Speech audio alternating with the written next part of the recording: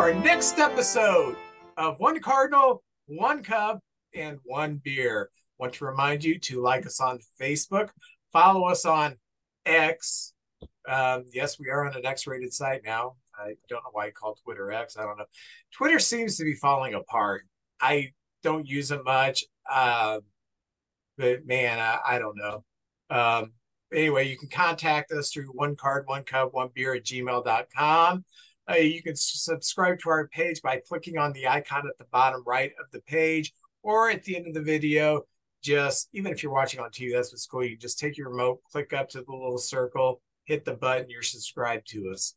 And that's really good thing because once you subscribe to us, you're in the cult. You can support us through Patreon. Go to patreon.com, search One Cardinal, One Cup, and One Beer in the search bar at Patreon, and you can support our efforts starting at just $3 a month. And who can't afford $3 a month? That's not rhetorical. I want some answers. Who can't afford that? So, I know you're out there. JJ, how are you doing? Hey, doing good, Vince. It's great, man. Here we are. It's already in the middle of August.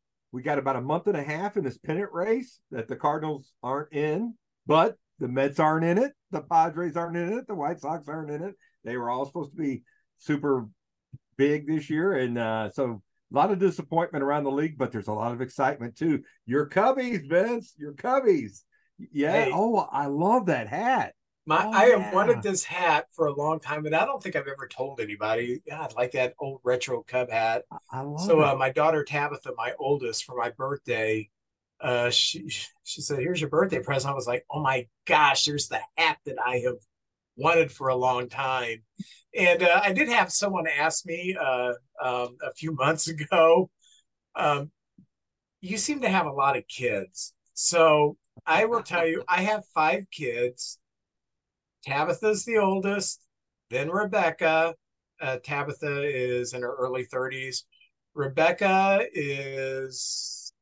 will be 24 in November. Evelyn's getting ready to turn 23. Max, who has been on here many times, he is 21, and Violet is 19. So because you seem to have mentioned a lot of kids on here. So I do have 5. And the reason I have 5 kids is because I am so dang sexy. He's a very virile man. That's right. Hey, all right, Vince. Woo. Well, man, and are they all Cub fans? It, I Rebecca certainly isn't. She's a Cardinal fan, but Oh, besides Max, the rest aren't like hardcore baseball fans. But Rebecca is technically my stepdaughter from Kathy's first marriage. Kathy's a Cardinal fan, so she poisoned Rebecca. But I do have to say, in 2016, Rebecca was even pulling for the Cubs. I was very, very happy oh, that she did man, that. that's So, nice. also, All I the do want to time. bring to your attention that I'm going full Italian. Grandfather was just wearing a white T-shirt. You know, like I just got home from a hard day's work, and I just take off my shirt and I just sit around in my T-shirt. Hey, that's what Right. this is about. Getting relaxed, talking baseball, sitting in here with your shoes off and kicking your feet up. We're And gonna talk some baseball here. If I'm yeah, gonna talk baseball, I'm gonna dress for baseball. It's in a T-shirt. It's in a hat. What are you gonna do? I can't do Italian. I'm too much of a hillbilly out down here in the sticks. But Cardinal news. But I love Ted Simmons, and a little shout out to Janet Begonia, who I went to school with. Big Ted Simmons fan. Anytime she would be at a signing, she would send something on Facebook to me, and loves Ted Simmons. I got all my Ted Simmons bobbleheads here. Some from the Grizzly games, some from his Hall of Fame induction, and my favorite baseball cards. And this 1975 Simmons is my absolute favorite right there, where he's got the long hair right there. So that's my favorite. But those are my favorite Ted Simmons cards. And Ted this week turned 74. He's a Hall of Famer, 285 batting average, 8-time All-Star. Played 68 to from 1968 to 1980 with the Cardinals, and just loved Ted Simmons as a kid. That was my guy. I was a catcher, and Ted Simmons was our catcher, and probably at that time period known as the second best catcher in baseball at that time to Johnny Bench, which, you know, he's all time right there, Johnny Bench. Do you remember when Simmons was pinch hitting for the Braves at the end of his career? I don't remember that. He was playing for the Braves, mostly as a pinch hitter, and Dale Murphy had a consecutive game streak going. And I mean, it wasn't like 2000. It wasn't even approaching Billy Williams' National League record, but it was quite substantial. I think it was like 700-800 games, and he was mired in a bad slump. And Ted Simmons sat down with him and explained to him, your uh, rest, your mental health, your physical health is more important to this team than this streak. So don't feel ashamed about taking a day off. And Dale Murphy, who had a strong Mormon faith and a strong Mormon work ethic, he felt like to take a day off was not something he should do unless he was injured. He wasn't injured. And Simmons sat him down and convinced him to take a day off here and there for the good of the team, for the good of your career. And I thought that was a tremendous sign of Ted Simmons' leadership to sit down with the younger ball player and say, don't feel bad for doing this. You know, it's a good thing that Ted Simmons was not Cal Ripken's teammate. He may have said, take a day off, you know, but anyway, that's one thing that stood out for me at the end of his career that did that I thought was just so cool. You know, at the Hall of Fame inductions, or when a player, like with the Cardinals, the Red Jacket Club, and they talk about all the players that kind of, you know, helped them when they were younger, or took them under their wing, or taught them how to be a big leaguer. I love those stories because some of them are names that are, oh yeah, I remember that guy. They're not the superstar players. Sometimes it was a veteran, or just a friend, or a high school baseball coach, or maybe even a teacher or an uncle. And they mention these people, and I absolutely love that because, you know, just in life, so many people have helped us get to where we're at now. And if you're smart enough to listen to the good advice, it makes it a better world for you. So, man, I love that story. That was great, Vince. I didn't know that. I remember him being a part of the Braves, but I didn't know that particular story. But I love it that players want to play every day. And I think that's one reason the Atlanta Braves have done so good. They got 4 players that play practically every day. And, you know, as a kid, I only got to go to 1 game a year. And when I went, I wanted to see Ted Simmons and Lou Brock, you know, and you never knew they might get a day off, but both of those played quite a bit. But, you know, I really like the superstars. You want to go see that superstar, go to the, you know, Cub game, because we might see Bellinger play, the alien himself. I'm sorry, Vince. I was calling Bellinger an alien because he's having such a good year this year. But Vince will get on that here in a minute. The Cardinals this week, we went 4-2. Hey, a winning week. What is going on? We played the Tampa Bay Devil Rays and beat them 2 out of 3. And they're a team that's fighting for the playoff lives. So that was good to see. Boy, the Rays with Wander Franco's issues. You can't help but pull for the Rays. But man, I'm thinking, I hope this doesn't sink this tremendous season they're having, because this is one of those things that can really devastate a team. To have these kind of, and if you want to know the accusations, look it up. I'm not right. Go and, into you know, it. You that guy was going to be the leader of your team. I know the Mariners have Rodriguez, that they went ahead and made him give him a big contract. He's going to be there pretty much his career. And man, these young guys, I don't know. There's a lot of temptations out there. I don't know what's going on. I hope it's all false. And he's a great player, and whatever. Anyway, yeah, look it up. The Cardinals, though, since the All-Star break, have been 15-14. So we're playing better, even though we made these trades with guys that were established on our team. And I'll go over some of their stats here in a little bit. And most of them are doing pretty good on these better teams that they have joined. But 15-14, I'll take that. And we Steven Matz came back to the rotation, pitched 7 games, won 3 of them, and was looking like $1,000,000. I think he even won 4 of them. And Matz got hurt, and he's on the was the DL, the IR now, and he might be out the rest of the year. They're not gonna. There's no reason for him to rush back. Yeah. So anyway, I get healthy. We'll see you next year. And if this is any sign of next year, I'm excited about him being on our pitching staff. But some of the hot Cardinals, I have just this week, our bullpen has been in disarray. Helsley's hurt. We traded Hicks. Gallegos is up and down. And Jojo Romero has been it's so nice to have him in the bullpen. I remember we got him last year, and he pitched for a little while. He spent some time in the minors. I don't know what they did, but he kind of looks like Steve. Remember Steve Klein, where the balls come from way out. Kleiner. Yeah, he was always a mess, had dirt in his hat. Jack Buck used to say, if you touched his hat, you could get hepatitis. That's how dirty that hat was.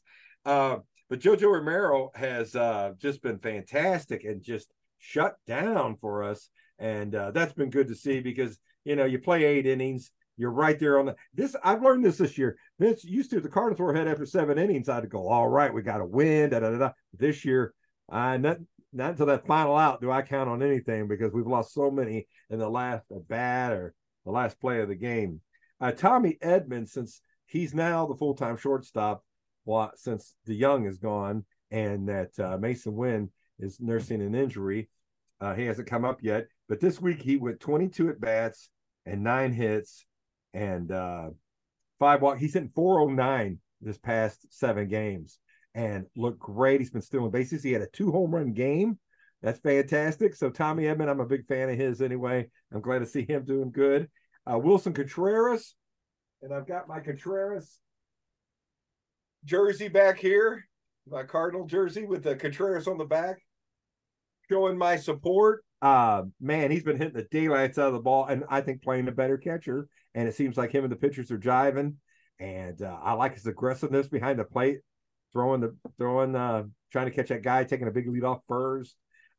Anyway, he's hitting the daylights out of the ball too, hitting 425 this week. Of course, he doesn't get as many at bats as some of the other guys because usually catchers have a day or two where they're not playing, but he had 16 at bats and 7 hits. And finally, the guy who I think is the captain of our team this year. Last year it was Goldie. This year it's Nolan Arenado. And he's hitting 284. This week he had 26 at bats and 8 hits and 3 RBIs.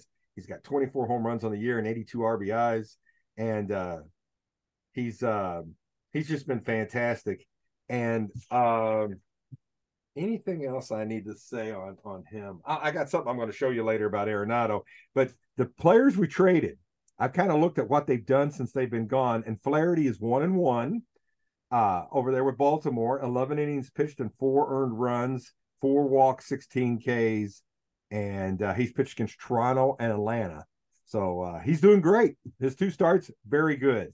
Jordan Montgomery is 1-1 with 12 innings pitched, 4 earned runs, 2 walks, and 11 strikeouts. And he's pitched against Marlins and the Oakland A's. Jordan Hicks, this week, he's 0-1, but he's pitched 5.2 innings and has 3 saves. Actually had 1 bad outing, but other than that, he's been pretty good. And Paul did pretty good this week. Oh, did y'all? Maybe that was the bad outing. Maybe that was the bad one. I think he lost the game to Toronto too. He blew the save. And again, they're not. To me, they'll always be part of the Cardinal family, and I wish them nothing but the best. I'm not getting any kind of satisfaction of them not doing well. Although if they do real well, everybody will say, "Oh, Mosaic, what were you thinking?" But these guys weren't coming back anyway. And finally, Paul DeYoung, who was having an uptick from the last couple of years, but he went out to Toronto and has not hit at all. 39 at bats and 3 hits. He's hitting 0.77. Now, maybe it's a new atmosphere and he's trying to get acclimated to the team, but no walks and 14 Ks. He's been horrible so far. I watched about a week and a half ago, I watched a Toronto game because the Cubs were getting ready to play Toronto. and he did not look good in that game. And then in the 3-game set we played in Toronto, he played in the first game and didn't play the second 2 games. Yeah, he's kind of lost right now. Yeah, and I hate to see that. I think the Cardinals were ready for the Mason Wynn experiment to start. So he had such a good enough year where we were able to trade him and get something. And the kid that we got for him is doing very good in Double A. He's hitting 316 right now and playing a very, he's not a superstar fielder, but he gets all the plays he's supposed to make. He makes. I got to see him down there. He didn't get a hit the day I was there, but He is hitting very well. Arenado, though, by the way, this guy is special. And all you young folks, if you get a chance, just watch this guy take infield, watch him play. He's been making eye-popping play after eye-popping play. He's got 10 gold gloves, and if he wins one this year, which I think he's got a great shot at it, there will only be 4 infielders with more gold gloves than Nolan Arenado in the history of baseball, and it became an award in 1957. So about half of the history of baseball, those guys didn't go gloves, but the second half has. The only infielders now, right now he's at 10, and he's with Roberto Alomar at 10. 11, Keith Hernandez. 12, Omar Vizquel. 13 is Pud Rodriguez and Ozzie Smith, and 16 is Brooks Robinson. And these are the infielders with the most gold gloves. So if Arenado wins another one this year, he'll be creeping up there with, he's already in the elite class. And anyway, that's just it on my baseball news. The games were 4-2. That we've been shaky at times. We've been hitting the ball. Lars had a 2-home-run game. Edmund had a 2-home-run game. Walker had a big triple last night with bases loaded. The guy probably should have caught the ball, but that's neither here nor there. But Vince, that's my Cardinal news. All right. In Cubby news, we were 3-2 this week since our last broadcast, and we finished off last Tuesday, or we began the broadcast week, I should say, with our second game with the Mets when we won 3-2. Bellinger and Talkman, who've been our 2 best players this summer, both homered. Tyone got the win. Owsley got the save. So that was actually our second game with the Mets. And then Wednesday, we lost the Mets 4-3, which meant we lost the series to the Mets 2-1. But that's going to happen in baseball. Pete Alonso went completely crazy. I think he had 4 home runs in the 3 games. And because I don't know why, but they thought it would be good to just keep pitching him. Just keep pitching to him. The only guy in the lineup who can hurt you. The thing about it is the first 4 hitters in the Mets lineup are decent. Alonso is number 4 hitter. He's really good, but he's a 220 hitter. After that, there's nothing. Gosh, just don't pitch to him and try to get numbers 5 through 9 to beat you. But what can I say? We had Thursday off. Friday, we won the first game. We went to Toronto, won the first game 6-2. Javier Assad in a spot start, 7 innings, 1 run. We needed that boost on Saturday. We won the second game against the Jays, 5-4. Swanson hit a 3-run home run, and we had that. That held up. And then Sunday we lost 11-4. I previously said that DeYoung only played the first game. He did play the third game because there was an injury, and they moved the shortstop to third base and put DeYoung in the game. So, sorry, I didn't mean to lie to you all.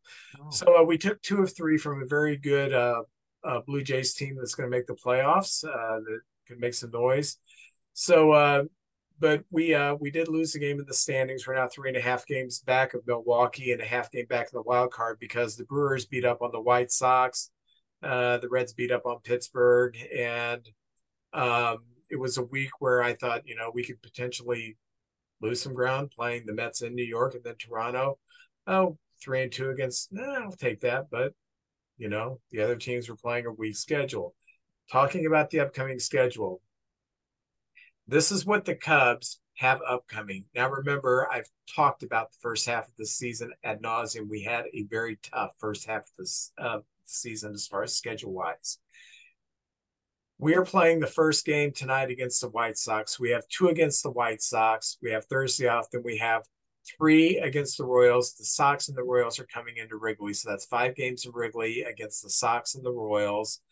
We go to Detroit for 3 games, and then we have 4 in Pittsburgh. So we are looking at a 12-game stretch where we are playing teams with a combined record of 192 and 284 for a 403 winning percentage. We have to go 8, 9, 10 victories in this 12-game stretch. We have to, because we played the Braves and beat them 3 out of 4. We have played tough teams and played them very well. We beat the Yankees. We just took the series from the Blue Jays. We can't let up against these weak teams. Now we have to pile on wins. And it's very important because right now, what the Reds have coming up and is they have 2 in Cleveland, their in-state rival. And then they have, 2 at home against Cleveland, and then 3 at home against the Blue Jays.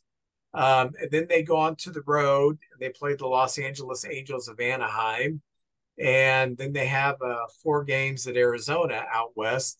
So in that stretch of game where the Cubs are playing teams with a combined 405, 403 winning percentage, the Reds are playing a schedule, that have teams with a combined record of 241 and 237 for a 504 winning percentage.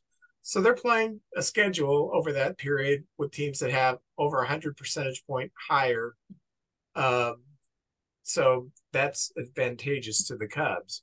The Brewers, they go to Los Angeles to play the Dodgers for 3 games. Hey. And on the way back home, they go to Texas for 3 games. Woo.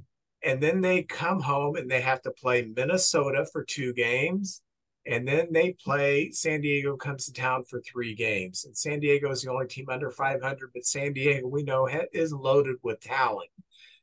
Their schedule over that same stretch the Cubs are playing, their teams have a combined record of 260 and 215 for a 547 winning percentage. This has to be a time where we pile up some wins and make up some ground. So I hope after this 2-week stretch is over that the Cubs are within 1 or ahead of the Brewers, and that the Reds have fallen off a little bit more, because we should be able to take care of business. The one thing that concerns me is that our pitching is starting to get fragile. Stroman was supposed to come back and start tomorrow. Now he's got some kind of tightness in his ribs, so they backed off of that. Drew Smiley is in the bullpen, and he's pitching crappy in the bullpen, just as bad as he was as a starter. Thank God Assad came up and pitched a great game, and hopefully Assad can keep that up in the rotation. We also have Tyon, who was really good until Sunday start in Toronto. He got hit pretty hard. Steele has been good all year long. But Steele's getting into territory he's never been in before. He's never pitched this many innings in a baseball season. So there's a little bit of what's going on, what's going to happen with the starting staff.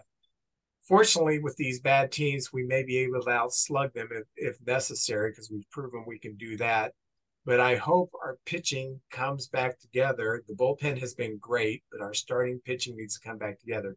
Hendricks is starting tonight. Hendricks has been decent, but he's had his flashes, but he hasn't been great. So inconsistency in the starting rotation is the one thing that really, really scares me. We have seen Wisniewski come out of the pen. We've seen him do a spot start where he threw for 2 innings, and he hasn't looked that great. He still, for some reason, cannot get a left-hander out. I don't know why. We've seen Killian get called up and just completely look lost. So he's not the answer. The wild card is I'm still high on Ben Brown. He's got one of those phantom injuries right now at AAA, but I would like to see him come up and maybe get a start or 2, see if he can eat some innings and be effective. But that is one thing that is making me nervous, is the starting pitching which was the bedrock of the first half of the season, is starting to see a little bit of cracks in the foundation. And I see, the bullpen has been one of the best in baseball. That doesn't hold up if your starting pitching can't hang around for 6 innings. Your bullpen's going to get tired, and it's going to be a disaster. I think it was 2017, the Cubs went to the playoffs, I think, with like 95 victories. But you could tell our pitching, our staff was just completely gassed. We somehow eked out a playoff series win against the Nationals, and then by the time we played the Dodgers, we had nothing left. And I can see a scenario like that where we nurse our pitching along and push it along, and then when we get to the playoffs, it just may not hold up. So those are my concerns, but like I said, we're a good team, but we've benefited because no one else in the division has been great. Where we thought the Cardinals would be a 90, 92 win team, we've benefited from being in a weak division. Do I think we have a team that can go far in the playoffs? No, I just don't think we're going to have the starting pitching to do that. But I do think that the Reds are certainly beatable.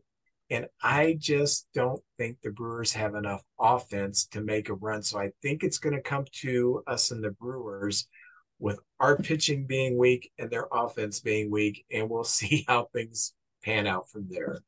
This time of year, everybody's got aches and pains and they're tired, and you just have to pull it up. And sometimes it's that 29th guy down in the minors that comes up and becomes a star. And this is where legends get made.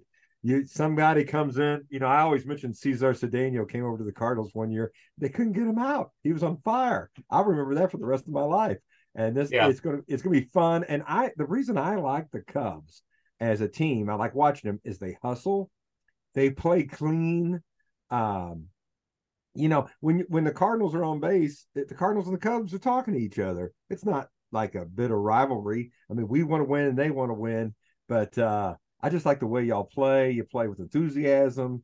You got a nice mixture of veterans and young guys. You can see some of these guys the team's just going to get stronger and better. So I really enjoy the Cub team. I really do. I like these guys. It's a good bunch of fellas all on this team playing hard and pulling in the same direction together. And Ross, although he's not he's never going to be confused as the, Mr.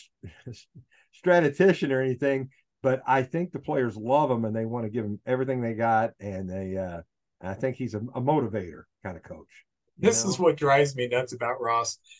A couple weeks ago, he came out and said, yeah, now every game we have to play for every game. Everything's important. We can't throw any games away. Sunday against Toronto, he threw out a Sunday lineup he would throw out in May. I'm thinking, what in the world are you doing? He had Wisdom at first base. Wisdom should have had 2 errors, and they only called one of them an error. And I'm thinking, why are you putting him on first? Why are you putting him in the lineup? We're in a pennant run right now. This isn't May. There is no need to have a Sunday lineup out here.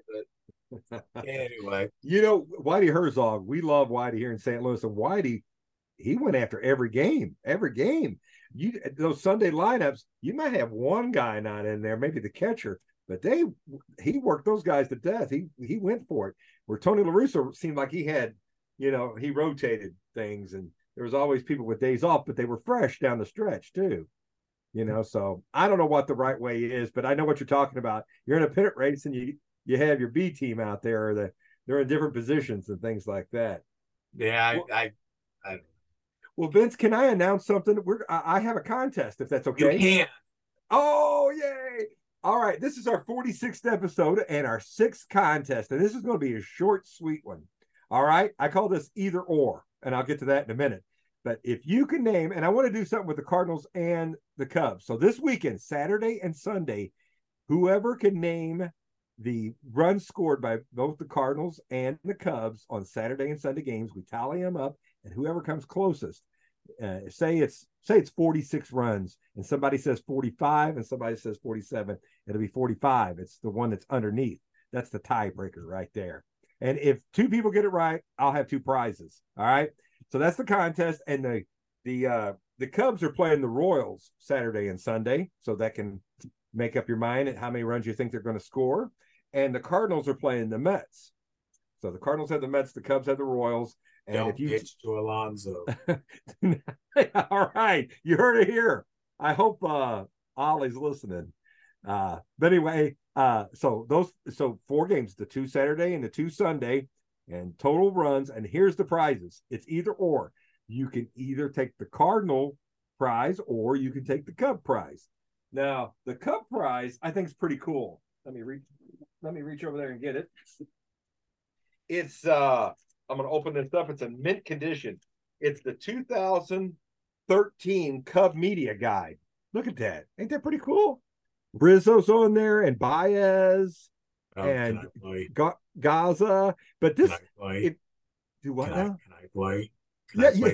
Yeah, let's all play. Everybody. No. Yeah, but I think this is great because I was reading this, and you can see the groundwork for what was to come in 2015, because I think you guys had that window of like 15 to 19. Was 20 a good year in there for you? I don't know. We made the playoffs. Yeah. We made the playoffs. So there was 5 years they had that window. And of course, with the 2016 World Series, they won that one. But you can see this is the groundwork where things were about to change. And it's got all the Cubs statistics, all the whole roster, players that I kind of forgot about. Dave McKay was your third base coach. I didn't know. Yes, he was. I didn't know Dave McKay was the third base coach, but it's all in here. So if a Cub fan or a Cardinal fan and would rather have this prize, that's cool. That's cool. So that's the Cub prize. And the Cardinal prize, if I can get it over here. All right. It's a Colton Wong bobblehead. I have an extra Colton Wong bobblehead. So if that's what you would like, and it looks like this. It's a Colton Wong going in the hole and getting the ball right there. So it's got the Sunday Cardinal hat on. So if you would like that, that you get to pick which prize you get. So have your picks in by Friday at 10 o'clock. And just one guess per customer. And I'll have a board, and next week we'll announce the winner. So it's short and sweet. And with you being a comedian, when you said, I'll show you what it looks like, I just thought you were going to start bobbing your head. Out of respect to Joe the Animal, I will not do that. So JJ, anyway, yeah, that's an excellent contest. Is Colton Wong still playing? No, I heard that's why I thought of that. He got DFA, didn't he? Yes, he did. Yeah. And now he may show up next year. Somebody may give him a chance. He's still a young guy, but that was kind of a big thing too. Him going to Milwaukee, because he won the Golden Glove the next year in Milwaukee, and he played a couple of years there, and then he's bounced around a little bit. But he's had a nice career. You know, he's been a very good player. But his big years, the years, you know, you kind of remember was the Cardinal ones and maybe the first couple in Milwaukee. Yeah. You know? Yeah. Well, let's bring our panel in and we haven't had a panel for a few months, so let's bring the panel in. I love the panel. Welcome to our panel committee. We are welcoming back 2 veterans who've been with us before. Ray, I don't think you've been on a panel. Have you been on a panel? I was on with Brandon before. Me and Brandon were on there. Okay, yeah. So you have been on a panel, so you know how this works. Yeah. Shannon, you've been with us before as a guest in a segment, and now you've taken a step down. You're in the panel. Okay, so okay. What we do here basically is we'll pool our ignorance on baseball and look like fools. So, awesome. JJ, why don't you get us rolling with a insightful question? All right, my first question is this. I'm going to start out with something light. All right. Somewhere in the 1970s, they started playing walk-up music. You know, it was like the time that wrestling had walk-up music, coming to the ring music. And I'm just going to ask you what's your favorite walk-up song for a player. If you can't remember anyone in particular, that's fine. But what I want to know is if you were in the major leagues, what would your walk-up song be? All right. I think it's a good question. And if anybody's ready to answer, you can go ahead. But if you're thinking about it, I have some walk-up trivia to go through if you're still thinking about it. Ray, do you have an answer for your favorite walk-up song and what yours? My favorite is "Kashmir" by Led Zeppelin. Oh, who was that for? That. Do what? Which player was that for? You know what? I'm not for sure, but I know I've been to a game where it's played, and I want to say it was either a Dodger or a Brave. I don't remember which one. Well, sometimes songs are shared with other players, and I think Scott Kazmir had Cash. Now I've screwed myself up, but I think that was his walk-up song was Kashmir. Very good. So what would your walk-up song be if you were playing, Ray? Probably Crazy Train by Ozzy. That gets the fans going. Everybody knows that song. The beginning of it's great. Chipper Jones used that song too. Very good. That's a very good one. For like fictional baseball, I still love the Wild Thing with Ricky Vaughn off of Major League. That's not a walk-up song, but it was his entrance song when he came into pitch. That's right. I love that. I love when they do stuff like that. Well, Miss Shannon, do you have a favorite of all time that you remember being at the ballpark and somebody came up or what would your favorite be? Recently, I think it is the Cardinals closer, Ryan Is it Helsley? I don't know how to say his last name. I forget because he usually messes up. But it's his save music, and I believe it's an AC/DC song. I think it's Hell's Bells or something like that. I can tell you I'm not too crazy about my favorite player right now currently on the Cardinals is Paul Goldschmidt because he's awesome and dreamy, but he's had an off year. I think the Cardinals as a whole have had an off year, obviously, but he's got like this Christian song, and like I'm totally fine if you want to believe in God and all that stuff, but can we not have it be your walk-up song, like praising Him or something? I'm just not. I'm not writing any letters or anything. It's just not my thing. That's not your thing. Okay. If I was a Major League Baseball player, it would be Back in Black, totally, 100%. Oh man, yeah, you're coming out there causing some trouble. I like that. That's right. All right, now we got to go to Mr. Cub here. Ernie Banks and Vince Hopper. Strangely enough, the only Cub song you're going to have here is one that I hate. This is going back in antiquities, and with your display in the background of Ted Simmons. Ted Simmons it wasn't a walk-up song. It was just a few chords on the piano that Ernie Hayes used to play that sounded kind of like a snake charmer because his nickname was Simba. And I loved that when I was a kid. It just sounded so cool. But it wasn't a walk-up song. It was just every time he would come to the plate, Ernie Hayes would play this like snake charming music that was just so cool. But my favorite walk-up song, and I don't know, I'm not into modern country music, but when I think it was Lance Berkman was on the Cardinals, he had the walk-up song that was played in the remake of the Rooster Cogburn movie, True Grit. Yeah. And I thought that was so cool. It was a very macho song, I guess you could say.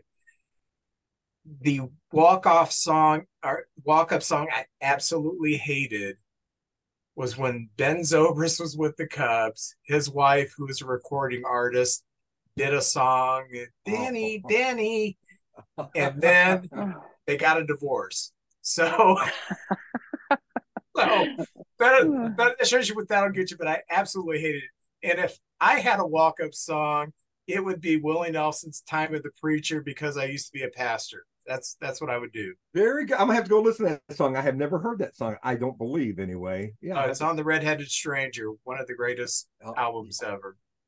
Well, my favorite, you guys all remember this when McGuire was here. They played "Welcome to the Jungle," and you had that dun, dun, dun, dun, dun, dun, dun, dun, and you hear Axel screaming. They never actually got to the singing part of the song, and the crowd would just erupt.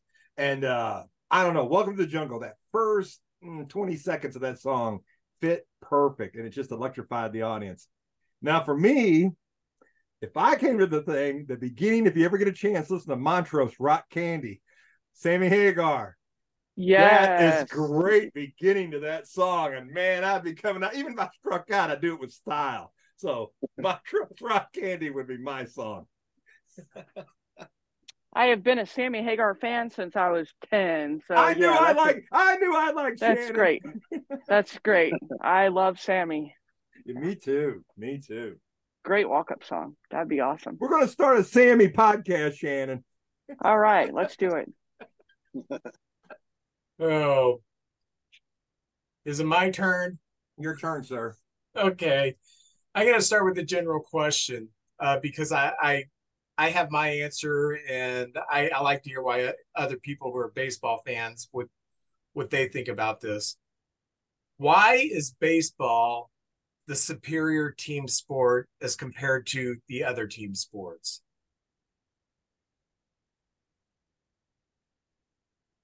Go, JJ. All right, here you go. The manager is in uniform. Right there, you got that. That's the only sport where the manager is in uniform. And two, you're only as strong as your weakest link. In basketball, you can keep giving the ball to Jordan or LeBron or Kobe, but in baseball, the shortstop's got a bat. You can't give the ball to Kobe anymore. Well, Rock Candy. But you have to make your lineup. Are we going to go with the stick? Or are we going to go with the glove?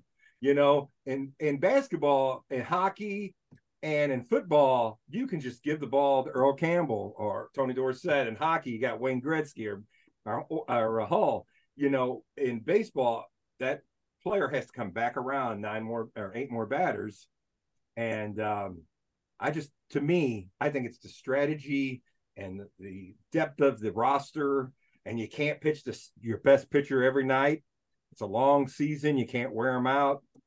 So that's my answer why baseball is far superior.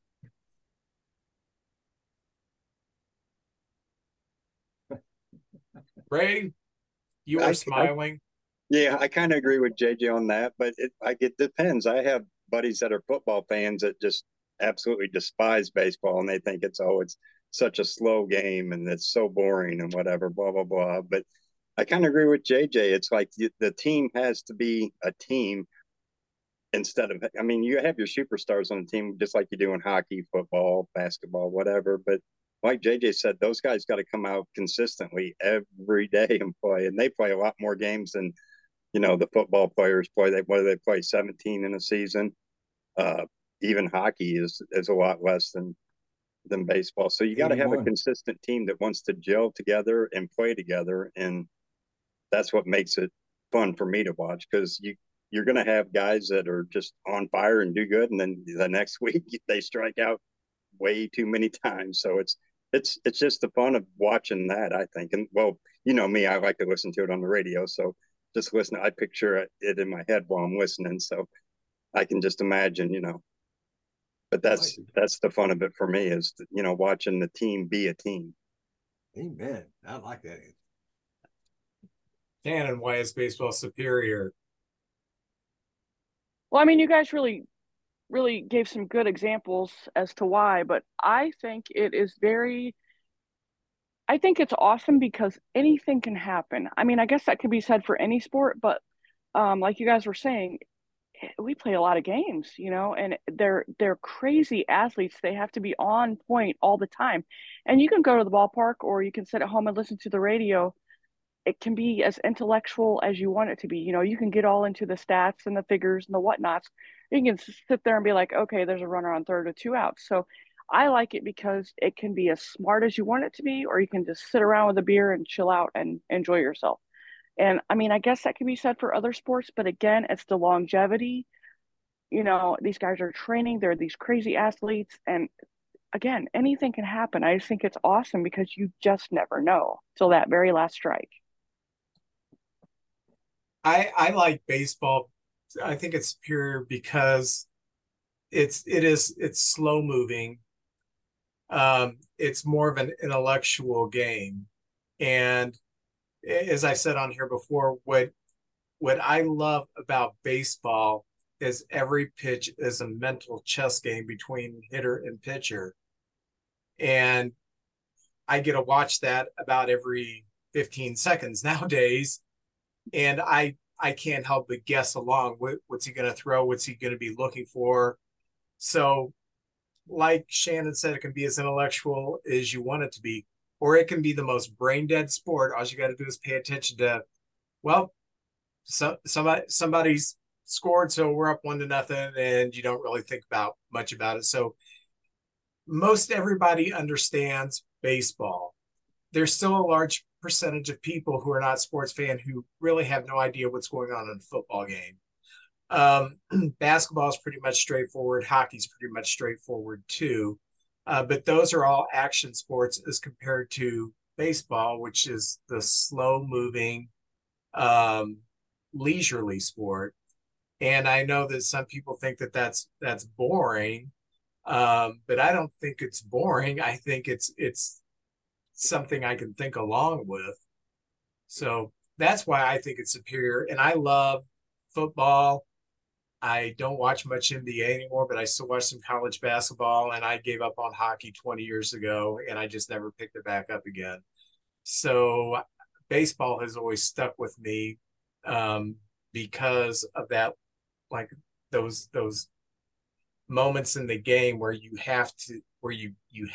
get to think along with the manager or the pitcher or the hitter and see how it unfolds. Like And I'm with you too there, Vince, because you know, a lot of people think it's too slow moving, and now, you know, this year all the rules changed, but or a lot of the rules changed to speed it up. But I'm with you. I don't mind because they're strategizing, they're contemplating their next move. It's a total mind thing, you know. So I enjoy the pace of the game because they're strategizing. It's exciting, I think. it's the only sport where the defense has the ball too, and sometimes you're making a strategy move for down the road. You can't blow up your bullpen for one game, and you want to win every game, but you got to think about tomorrow and the next day and the next day and who's starting and the team you're playing. I just love all the little nuances of the game. You know, my wife gets tired of me because of the, oh, look who's on deck. Oh my gosh, now they're going to pitch him outside. He's going to take it the right field. You know, I just do that the whole game. She goes, all right, all right. Is that the only reason your wife gets tired of you? Well, probably not, but let's go with that for tonight. All right, great answers. All right, my next question is, this is the question that has been people have talked about since the 1800s. There's no right answer, but we've got probably the greatest baseball minds collectively here tonight to answer this question. Which is better? Does good pitching stop good hitting, or does good hitting stop good pitching? So basically what I'm asking is, if you were building your team, would you be pitching heavy or would you go with the sticks? And there's no right or wrong answer, because we've seen teams that had, I mean it, the 82 Cardinals, we did it with defense, speed, and we could hit.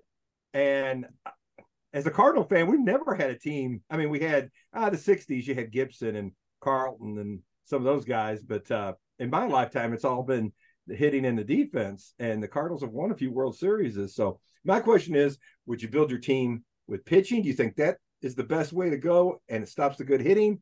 Or will a good lineup just, you know, kill good pitching? What do you think? Ray, you got an answer for that one?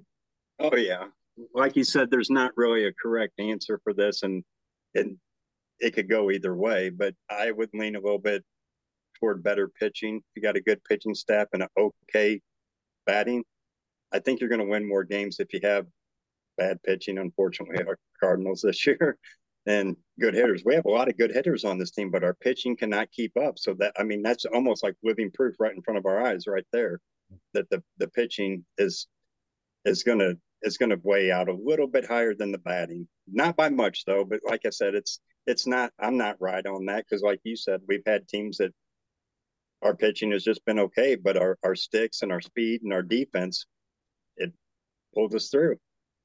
And I think you got to be lucky sometimes with that also. If you have just average pitching, you got to get some timely hits, some timely steals, that kind of stuff that just falls your way. Yeah, it seems like in the postseason, if you've got two studs, two aces, you can really put a hurting on a team. I would bet on that team all day long. Yeah, that's just true. If I was a betting person, but it seems like the better pitching is gonna go through more than the better hitting. Okay, all right. Well, Miss Shannon, how do you feel about that? Would you go with the pitching or the hitting there? That's really a hard question because of course I'm thinking about this year's Cardinals and we've had nothing for pitching. And you think of our big sticks, Goldie and Arenado, they haven't really been that great in my opinion. I mean, I feel like it trickles down just like in a corporation, when your leader isn't doing so good, it kind of trickles down. But if I had to pick one, first of all, this is so not a fair question, and I know there's no right or wrong, but I'm gonna go with hitting just because pitchers and you guys correct me if I'm wrong, but think about Bob Gibson back in the day. He would laugh at these guys that are pitching, oh, you're at 97 pitches, we better get you out of there. They're and nothing against them, of course, because they're amazing athletes, but it just seems like they're so fragile. The pitchers can be so fragile. Like I believe last year we had a guy that didn't want to go 2 days in a row. Like, yes, suck up your millions and get out there. That really made me upset as a fan. But me too. I'm gonna go with hitting. I'm gonna go with hitting just because in this day and age, right now today, I feel pitching. Well, the whole game's fragile, but I'm gonna say I'm gonna go with my big stick. So. All right. Hey, I like that answer. Yeah, very good. Well, Vince, Mr. Cub, what do you think? Hit the pitching. I'm going to lean towards pitching because if you have a dominant pitching performance, you only have to scratch 1 run or 2 runs maybe to win. So you can have a pedestrian lineup to do that. But I hearken back to when the late teens up to 2020, when the Cubs had all these mega talented stars, but anytime we ran into a good pitcher or a good pitching staff, we had trouble. We had a game in 2015 or 16, I can't remember which season, where we played the Nationals and Scherzer was pitching, and it was apparent within the first 2 hitters he was on. And I remember there was a shot in the dugout, and Rizzo and Ross, who was a player at the time, not managing, they were just like kind of laughing, like, what can we do today? He struck out like 14 or 15 guys and just dominated us. So if you have that really dominant pitcher, it's very hard to have a hitter to reach that level to hit that pitcher. So I give the edge to pitching. Of course, fans want to see a lot of offense. So if I was building a team to win, I would lean on pitching. If I was building a team to build attendance to make money, I'd probably invest my money in a lineup that could lose 8-7, but we have 3 home runs today. The fireworks went off 3 times, and everybody went home a little happy. So, yeah, I'm with you. I lean a little. I agree with Shannon, a little heavy on the hitting. I think you can get by with good pitching, and the pitchers are so fragile these days, like you were saying, Shannon, that they can go. You have somebody go 2 or 3 months, and they're just lights out pitching the All-Star game, and then all of a sudden they've lost it. And, if I was spending money on free agents, I usually would lean on the hitting. Now, you got to have some pitching. And, of course, the Cardinals would have to go out and get some pitching because our pitching at best is like number 3s and 4s. And maybe Michaelis could be no, I think he's more of a 3. Can't exaggerate there. He's a 3. So we have to go get some pitching. But we've got the hitting, we've got the defense, and we got some speed. But it's like what you always want, what you don't have. And I think we need the pitching right now. But anyway, so that's my answer. Good answers, everybody. Very JJ, good. if I could kind of follow up on that, the game has changed a lot with pitching too. Like I think Shannon had said Gibson and those guys would go 8, 9 innings and stuff like that. Nowadays the starters don't, so that's why I wing toward pitching, because if they give 4 or 5 innings, you got the next guy who's going to come in and give 2 or 3, and then you got your closer.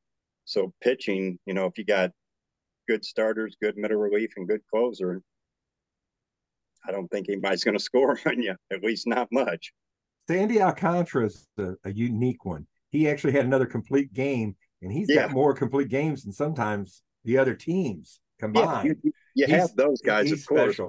But he's had most of the guys year. are just going 5 or 6 innings. Yeah, and in your bullpen, there's always going to be maybe one guy that he's all having an off night, and there goes the whole that could game. happen.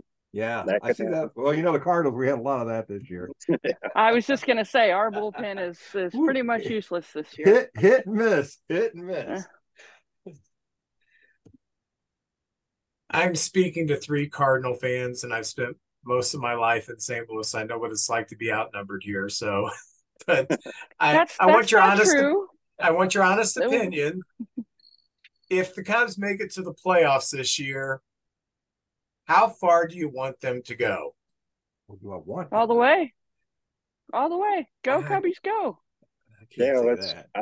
I'd hope they'd go all the way also, representing the National I'm a League baseball fan. Sorry, I'm a baseball fan above everything else. So go Cubbies. I know I could have 3 other Cardinal fans. I said, I hope they get knocked out in the first round, because most of them are friends of mine. That's the way they treat me. But I think this is an interesting question. I have years when the Cardinals make the playoffs where I'm like, okay, I'm good with them. I hope they go all the way. And then there's times when the Cardinal fan base, at least those who interact with me, have been so annoying. I hope you get knocked out in the first round, which is very hard. I don't let my wife know that because she's a Cardinal fan. But there have been times where I've been watching the Cardinals in the playoffs, and I'm thinking, I kind of, if you get knocked out in the first round, especially if they won the World Series the year before, that's when the obnoxiousness really kicks in for the next year. Man, I hope you get knocked out in the first round. So I don't mind. Go ahead. I'm sorry.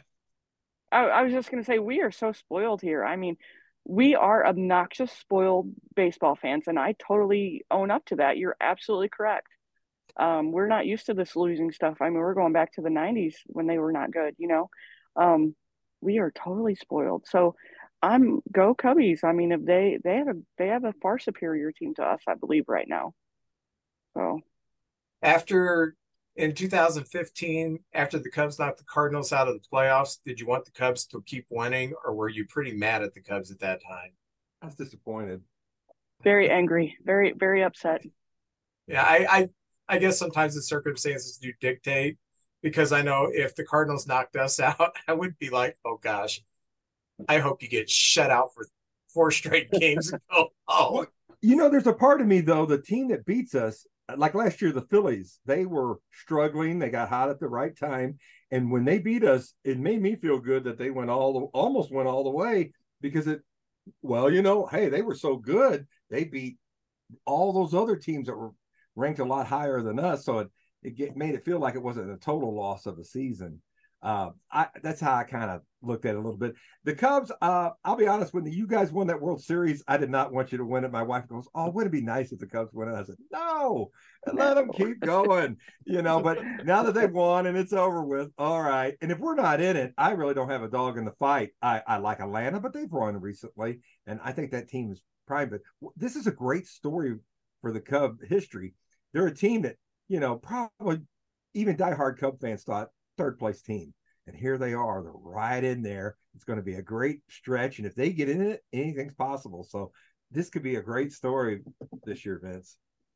Well, I'm like you. Whoever knocks us out of the playoffs, I want them to win the World Series. That's automatically who I'm going to vote for. Unless it's been, and I don't remember this ever happening, like a nasty situation where, the teams were not getting along or something, or, like in '87 when the Giants beat the Cardinals beat the Giants, I really wanted the Giants to lose because I wanted Jeffrey Leonard to lose. I never wanted him to win That another baseball guy. game. I could not Oh. stand him. But like in 03, as much as it hurt that the Marlins beat us, they went on to play the Yankees, and I watched them beat the Yankees, and I felt heartbroken because I thought the Cubs should have been in there, but I thought I'm happy for this team. They won a World Series. They have poor attendance. They're behind the eight ball quite a bit. There's a lot of reasons why, and they went and they beat the Yankees, which was fantastic. And I thought it was great that they did it in Yankee Stadium because I loved watching those Marlins celebrate and the stadium be dead quiet. So yeah, whoever beats the Cubs in the playoffs, I always go ahead and win it all. That's who I'm voting for. Well, yeah, I can say. Oh, go ahead. Go ahead, JJ. Well, no, I just go ahead. I was going to say, probably when I was younger, I always wanted the Cubs to lose. But now that I'm older and I enjoy the whole aspect of the game more, if the Cubs win, I'm good with that. You know, it's good for them. They're a better team. They deserve it. I had a friend in 2016, a tremendous Cardinal fan, and he was texting me through that Game 7 of the World Series with the Cubs, and kind of kept my emotions in check because, especially when Rajay Davis hit that home run, I thought, oh, here we've cubbed it up again. It was, I had this diehard Cardinal fan who kind of helped me through that, and he used to tease me a lot and kind of be mean spirited about it. And when I told him one day, I said, I buried my grandfather, age 95 at the time. And he said, yeah, I'm sorry to hear that. I said, yeah. I said, can you believe that he never saw the Cubs win a World Series? And my dad's never seen the Cubs win a World Series. It was like a generational thing for Cub fans. And so he kind of like, yeah, maybe it would be good for you to win. So, you're not all visiting. The psychiatric bills in the Chicago area went way down after we won the 2006. All right, JJ, go ahead. This is my last question, and this is just a total fun one. If we're all GMs, we all have a team, and you're a GM and you're starting your new team, what player in baseball right now would you want to start and build your team around? Who is the player that you would want and you would build that team around, that one player? If you could have the first pick and take anybody in the league, who would that be? Got any ideas? Ohtani. You would take Ohtani. That's a great Exactly. Pick. Exactly. That's what I was going to say. I don't know if anybody's even close. I'm going to pick Ronald Acuna Jr. I like Ohtani, but I think Acuna's somebody who I'd like to build the team around. Well, go ahead. One thing for Acuna Jr., his ERA is 0.00 now. Better than Ohtani. So, I can't lose there, can I, Vince?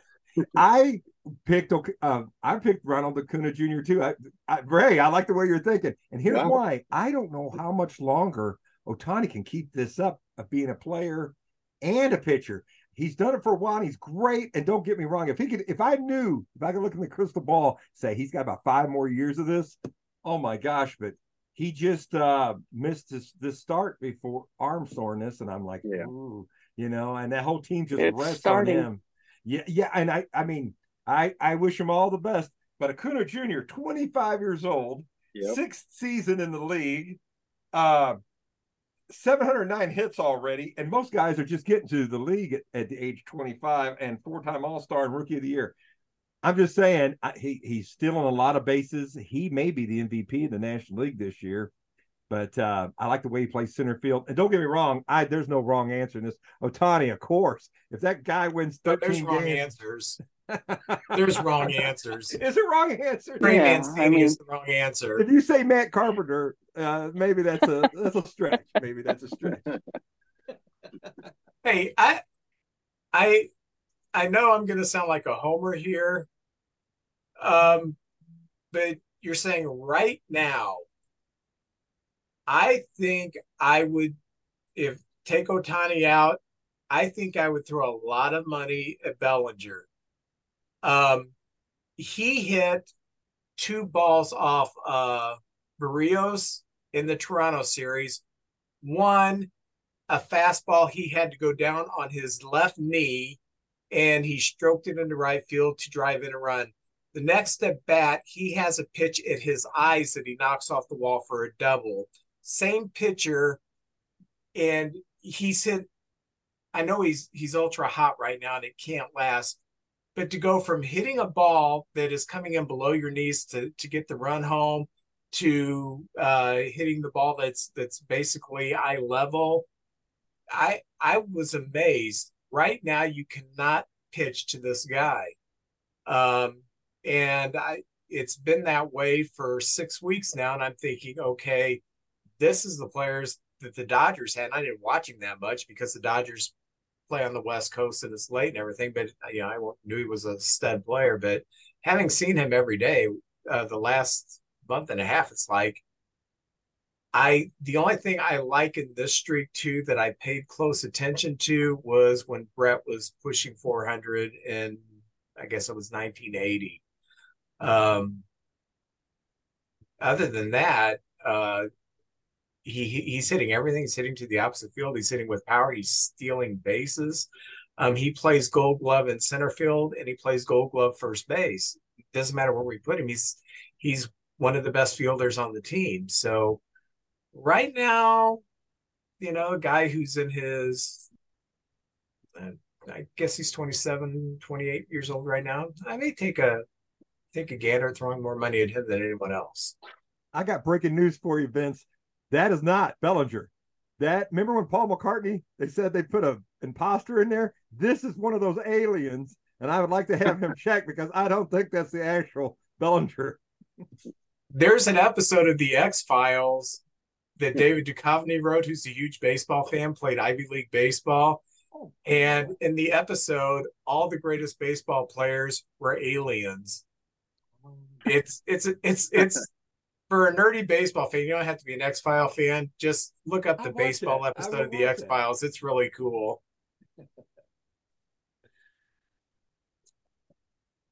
All right. My last question, and being we've got Cardinal fans here, I want to ask you, what do you think the three greatest needs are for the Cardinals going into next season? Well, that's pretty easy. Pitching, and more pitching. Exactly. That's what I was going to say. I would say starting. I really think we need two starting pitchers, veterans that can eat up some innings. I like some of the young guys. We're getting a look at some young guys. Liberators look really good. Matzes look good. Dakota Hudson has surprised me. Maybe he can go to the bullpen. But I'd say two veteran starting pitchers that could eat innings. I doubt if we get Snell or Nola, but maybe somebody out there, a veteran that maybe could give you 180 innings and maybe win 12, 13 games and, go 6 or 7 innings every start. That would be very nice. A bullpen guy, I think we need a veteran presence in the bullpen. Helsley at times looks unhittable, and then at times he looks terrible. Same with Hicks. Like yeah, Hicks sometimes. There are times where he looked like you couldn't hit the guy. He's gone now, but and then there was times he couldn't even throw the ball to first base. You know what I'm talking about there. And then Gallegos, same thing. Although this JoJo Romero has come out of nowhere, and he has looked so good the last 2-3 weeks. But I don't know if he's going to be the closer of the future. But I don't know what's on the farm. Matz went on the IL last night, I thought. Yeah, he did. Yeah, but he did. He had 7 starts there after he came back to the rotation, and he was doing fantastic. So we got him next year. He'll be back next year, so maybe he can pick up from that. But I say 2 starters and maybe a guy, a setup man or a closer in the bullpen. And that'd be my 3 wishes. I think our defense is good. I think we got team speed with Mason Wynn coming. That's even going to be faster. And Scott in center field is coming, and maybe in 2 years for him. So we're going to have probably more team speed than we've had in a long time. And our defense is very good. So anyway, that's what I think. 2 starters and a bullpen guy. if what do you? go Oh, ahead. I was going to say, well, what do you guys Cardinal fans think of? I agree with pitching, of course. Obviously, that's looking us in the face. But I think we need somebody like Yachty back. I mean, obviously, we can't have Yachty, but I feel like we need that kind of like what JJ was saying, some like an anchor, somebody for stability in the clubhouse and like that veteran kind of like a lead because I feel like the feelings and the emotions and the just there's nobody to anchor and like to look up to at this point. I feel in the within the Cardinal clubhouse. They got that Herrera kid coming, and I don't know. We're going to either have to trade him or move Kisner, or maybe move Contreras to another position. I mean, he plays catcher and he's done a good. He's got a pass ball problem, but we knew that and framing. But he's hitting the daylights out of the ball. I mean, he's a very good major league hitter. But either Herrera or Kisner is going to have to go, and that Herrera kid looks really, really good. Maybe he could be the guy to step in and take over there.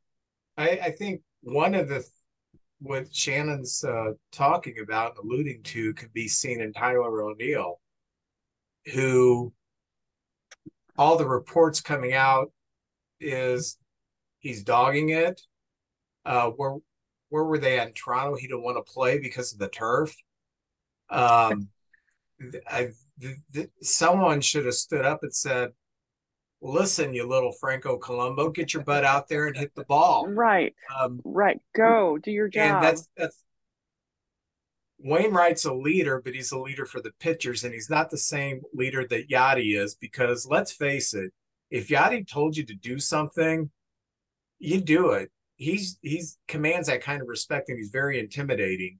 I heard a story on the radio about a year ago where Wainwright said that Yachty told him one day, you and your family are coming to Puerto Rico and having Thanksgiving with my family. There wasn't no asking.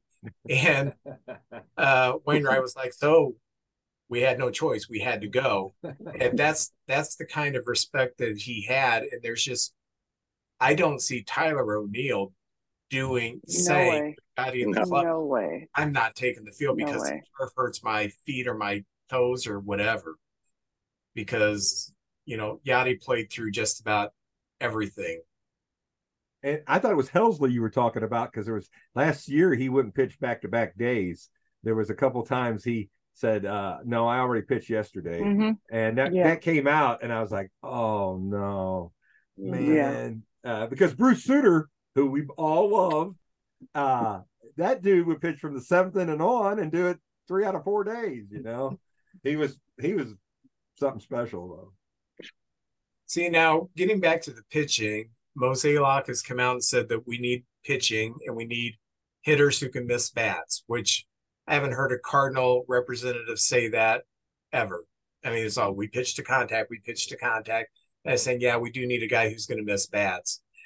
I think if San Diego was in a sell mode, which they should have been, I guess now, I think there's a good chance the Cardinals would have coughed up for Snell or Darvish or somebody that they feel like that they could extend and get them on the team. I do think the Cardinals will be serious players in Ian Snell. I don't think that the fan base is going to let them get away without getting a starting pitcher that can miss bats, because it's out of Mozeliak's mouth. And there's not a whole lot out there as far as pitching goes. So I really look for the Cardinals to make a strong pitch, no pun intended, for Ian Snell. And I think Mozeliak kind of backed himself into a corner by saying, this is what we need. We have to have it. Okay, then go out and get it. Don't get outbid for it. Go out and get it. Yeah, I'm with you. Well, hey, there's someone behind you breaking into your house, Shannon. No, that's my husband just coming home from his job. It is not an intruder. It is a bigger Cardinal fan than me, if I dare say that. Hey. Well, we all have our faults. Yeah, got one dig in there. Want to thank our guests. Thank you, Ray, for joining us again. Welcome. Very, very much appreciative. Ray, who loves to listen to the games on the radio, more so than watch on TV, which is I think is very cool. Thank you again for Shannon for coming. I know Shannon has to get out of here because she has a visit with the masseuse. Oh, so hey. All that stress from losing. She's got to release that stress. That's absolutely true. I cannot go to a masseuse because I have this thing. I cannot stand my spine to be touched. Just cannot stand it.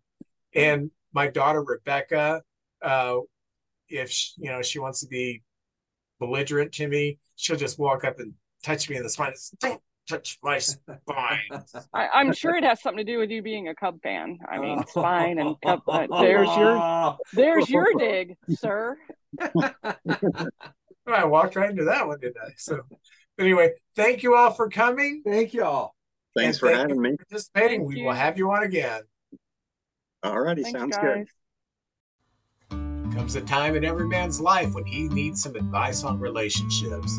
You need to listen to the podcast DMDR, which stands for Dating, Marriage, Divorce, Remarriage, from my good friend Jeremy Connor, the Dr. Phil of the Boot Hill. You can find DMDR on Spotify or whatever platform you choose to listen to your podcast.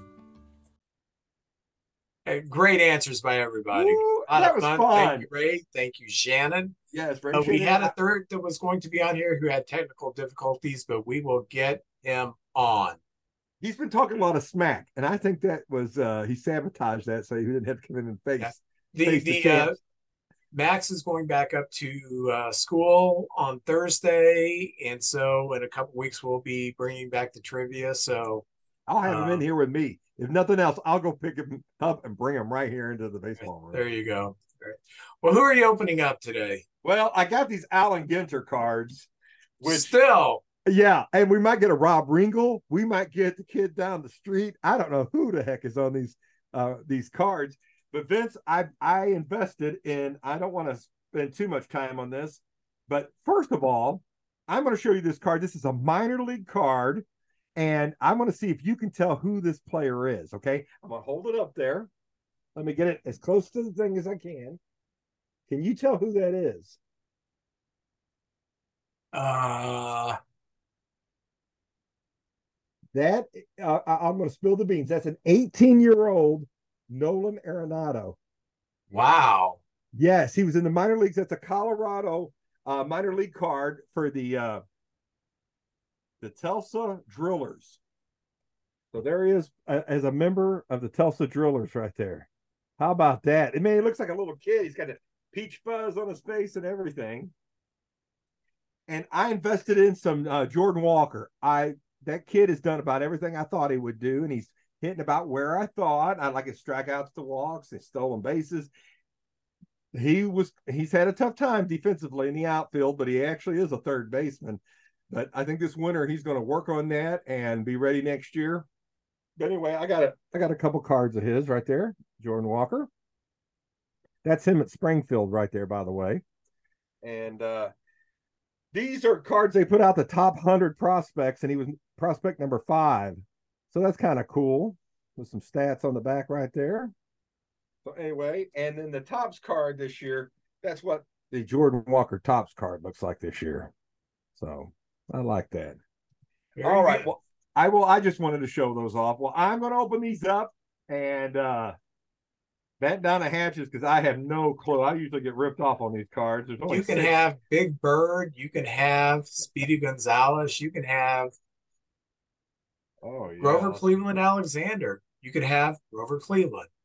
No telling who you're going to get. Oh, my gosh. All right. Here we go. The first one, Amos Otis. Kansas City Royal. Very good. You were a Royal fan. I love Amos Otis. All-star? Yes, very nice. We have let's see. Stanton from the Yankees. There he is. Okay. Yes. Yankees have that clean. You can have a mustache, but you have to be clean shaven. This guy killed us. She said, don't pitch to Alonso. Well, don't pitch to David Ortiz either, right there. Big Papi. He killed us in the World Series. My gosh. I don't know why they pitched him. 1966 MVP, National League, one of my all-time favorite players. Roberto Clemente right there. Very cool. Love that card. Here I was born. Oh, really? Hey, Yeah. that's the year, I believe. That's the year of Rubber Soul. Beatles Rubber Soul came out. And okay, I do not know this player. It looks like Joe Kelly, but it's a Chicago White Sox. Ethan Roberts. Does that ring a bell? Ethan Roberts? Huh? No, but it looks like Joe Kelly. It does look like Joe Kelly. But he never played for the Cubbies, did he? No. And I don't know why. The miniature cards. There's some value in these, Vince. I thought I had a good set. I thought, oh yeah, man, I get a bunch of players. For some reason, the miniature card is bearing fruit. Look at that, bearing fruit. What the heck's going on there? I don't even know what the heck that's about. I'd get a lawyer and get my money back. I'm telling you what, that's it for these cards. I'm going to buy them individually from now on. I'm opening up an archaic pack of Dondrus. All right. I love it. Oh, with the puzzle piece of Stan the Man. Oh, Stan the Man. I need to get all these puzzle pieces out and see if I got a complete puzzle yet. Yeah. I've been opening these up for, gosh, it's getting close to 10 months. So, yeah. Former twin Mark Davidson. I have no idea. I don't know Mark Davidson. No. Is that Joe Kelly? Outfielder, DH for the Blue Jays, Rick Leach. He's also a very good football player. Where do you play football at? Well, it wasn't the Michigan Wolverines. Yeah, Michigan. Yeah, he played Michigan, quarterback Michigan. I thought so. Yeah. I'll be darned. Mariners pitcher Jerry Reed. When he was hot, he was hot. And when he's not, he's not. That's right. He's bound down. Oh. Do we have any Jerry Reed fans out there? Jerry. Former Cub All-Star second baseman, also played for the Phillies and the A's, Manny Trio. And one of the best second base arms ever. I love Manny Trio. Former Cub who had his best years with the Padres and Giants, Craig Lefferts. The pitcher with the most unfortunate name in baseball, Bob Walk.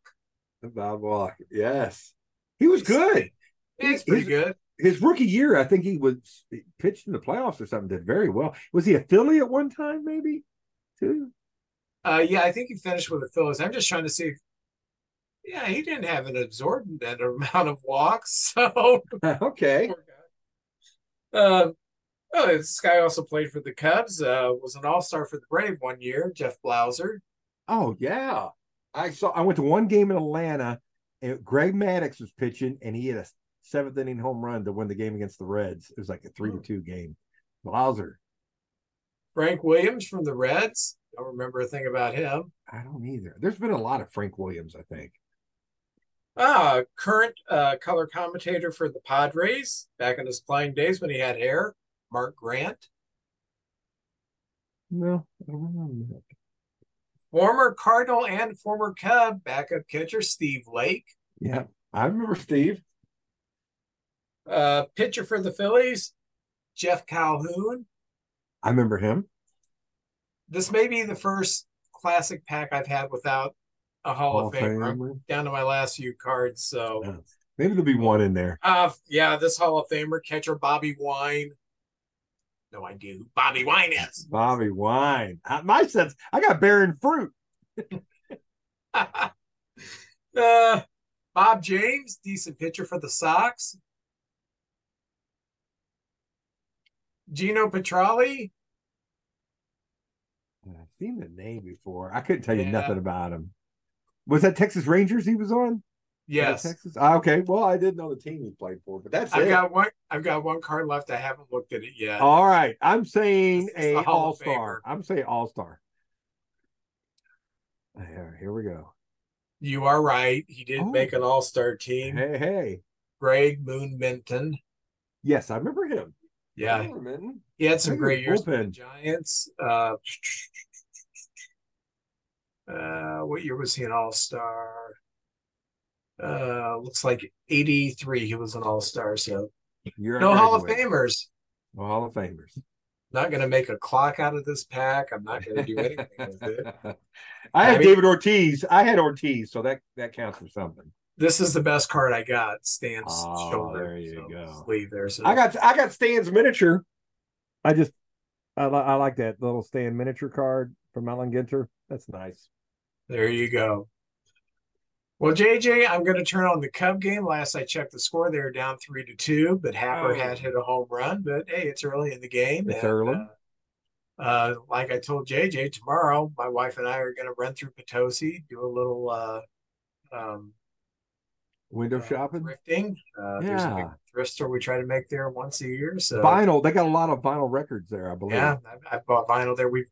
We've bought a table and chairs there. We've bought a lot of stuff there. So so we're gonna visit a few other places too, just make kind of a big loop around that part of Missouri and pick up crap.